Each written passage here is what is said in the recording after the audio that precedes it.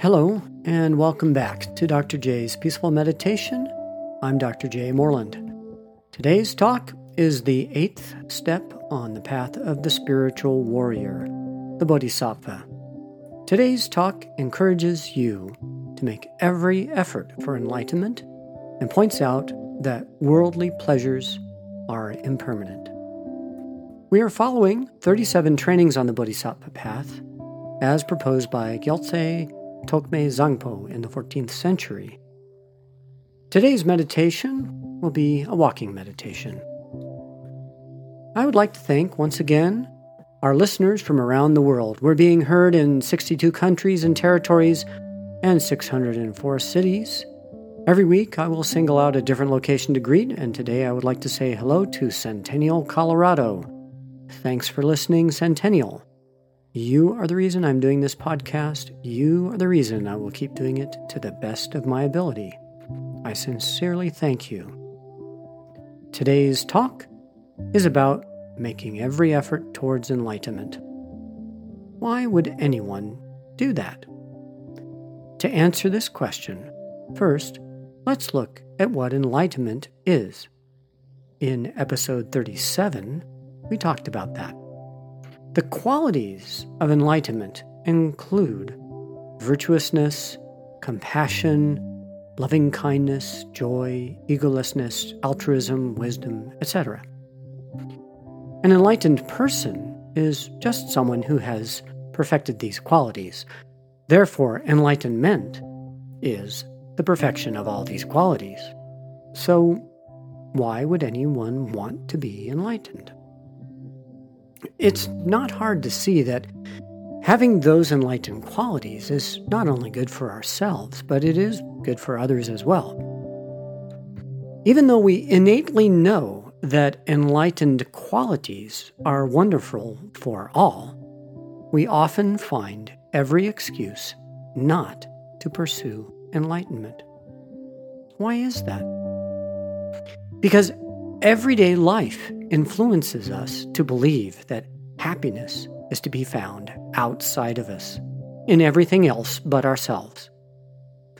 From an ice cream cone to nice clothes to an attractive potential mate to a fancy car, something outside us is always next on our to-do list. In fact, the nature of our existence is that there are always more pleasures ready to be indulged. We even tell each other this is so. Every car advertisement or beer commercial tells you so. We have an entire culture and system that tells us that happiness can be had for only a small price. But when you get that beautiful car or fancy new coat, can it truly make you happy? We all experience this. Yes, it makes us happy for a bit, but not very long, right? Not only that, soon the shiny new thing we bought is on its way to the junkyard. Whatever it is will not last forever. Whatever we buy, the moment we buy it, it begins to degrade and decay. Eventually, everything wears out, is lost, or becomes useless. There is not a single object or person on this planet that will last forever. If we pursue our happiness in things that don't last, our happiness will always be short-lived as well. So the logic is clear. If we want happiness that will never fade, we need to chase something that will never fade. Oddly enough, all those enlightened qualities will remain forever. Loving kindness cannot be destroyed. Compassion will never be lost. Wisdom will never wear out. Now, we can have varying degrees of loving kindness, compassion, and wisdom. Those qualities in ourselves may ebb and flow, but the concepts themselves, the enlightened quality, will never fade, grow old, or weaken So again, why make every effort towards enlightenment? Because we would never separate from happiness again. If we embody those enlightened qualities, we have embodied something that is indestructible and will never fade. So how do we do it? It is not complicated, but it does take practice. Diligent practice. For example, my teachers taught me that whenever I take out the trash, I can imagine that I'm throwing out all negative thinking. We can make any activity one of enlightened activity if we do it with the right view. The enlightened qualities are always there, but we have to work at it to recognize that they're there. When I'm eating, I can visualize that I'm feeding all enlightened qualities to myself and others. That is why, before you meditate, I recommend that you briefly pause to remind yourself that you are doing your practice for the sake of the happiness of yourself and all beings. No matter what we do, if we think carefully, we can transform even the most mundane and boring tasks into enlightened activity. That is how you do it.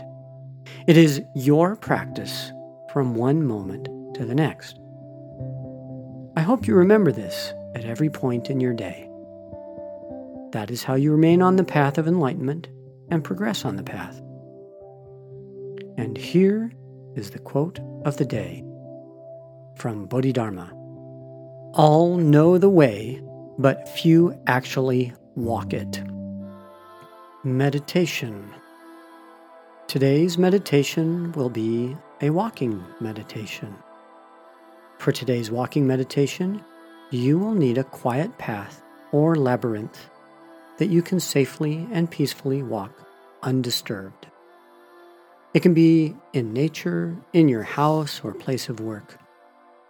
If you really are in a labyrinth-like structure, you would traditionally end the walking meditation in the center or the heart of the labyrinth, or in a particularly spiritually important place, or in a garden or beautiful area. This represents a spiritual centering and coming home to a peaceful heart. So now, pause the podcast and find a place to begin. Once you're ready, you can restart the podcast. Let's begin our walking meditation. Start with a thought. May this walking meditation practice benefit myself and all beings. Just start now by walking slowly and mindfully. Walk at a pace that you would use if you were walking on dry leaves and trying to sneak up on a wild deer.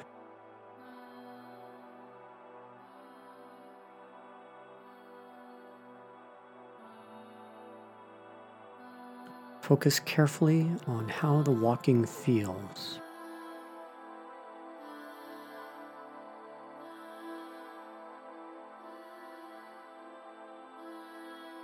Pay attention to every step.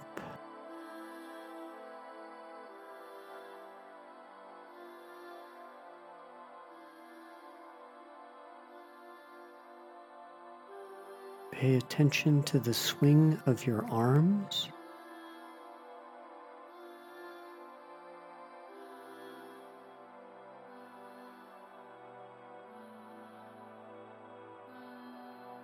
Feel as one foot lifts off the ground. Feel that foot swing forward and feel the heel land first, followed by the rest of the foot gently landing on the ground.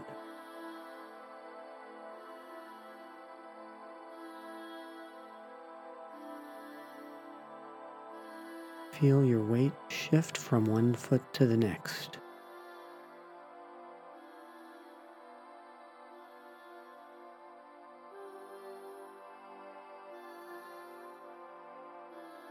You can feel your balance waver slightly and feel muscles adjusting to maintain that balance.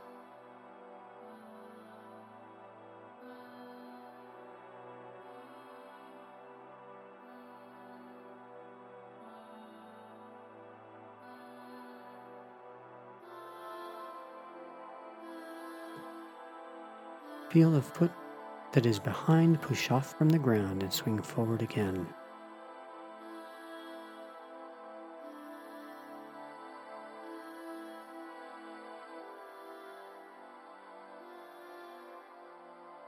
If you become distracted, just bring your attention back to the sensations of walking.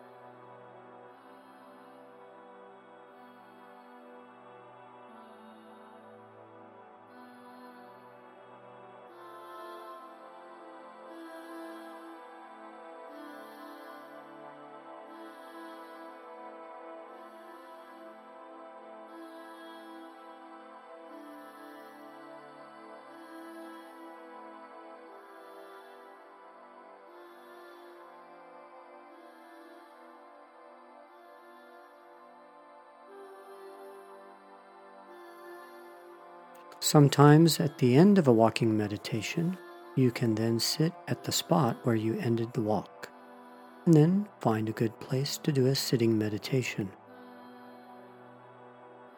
If you choose to do that, you can pause the podcast here.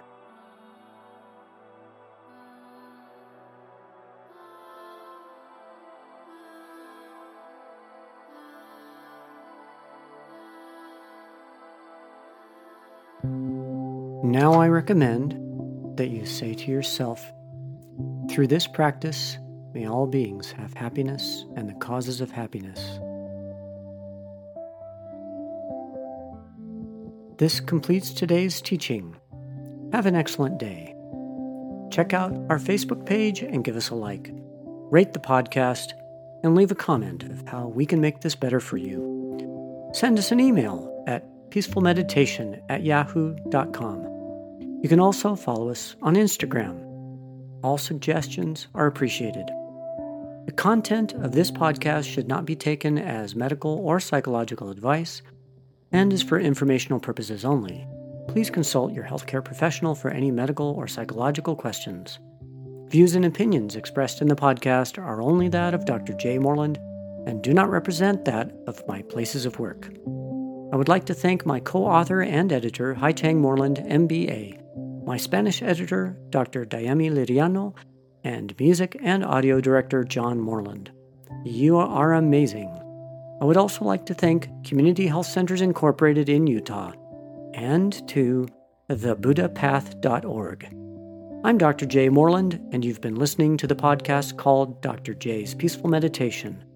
Love and blessings to you all.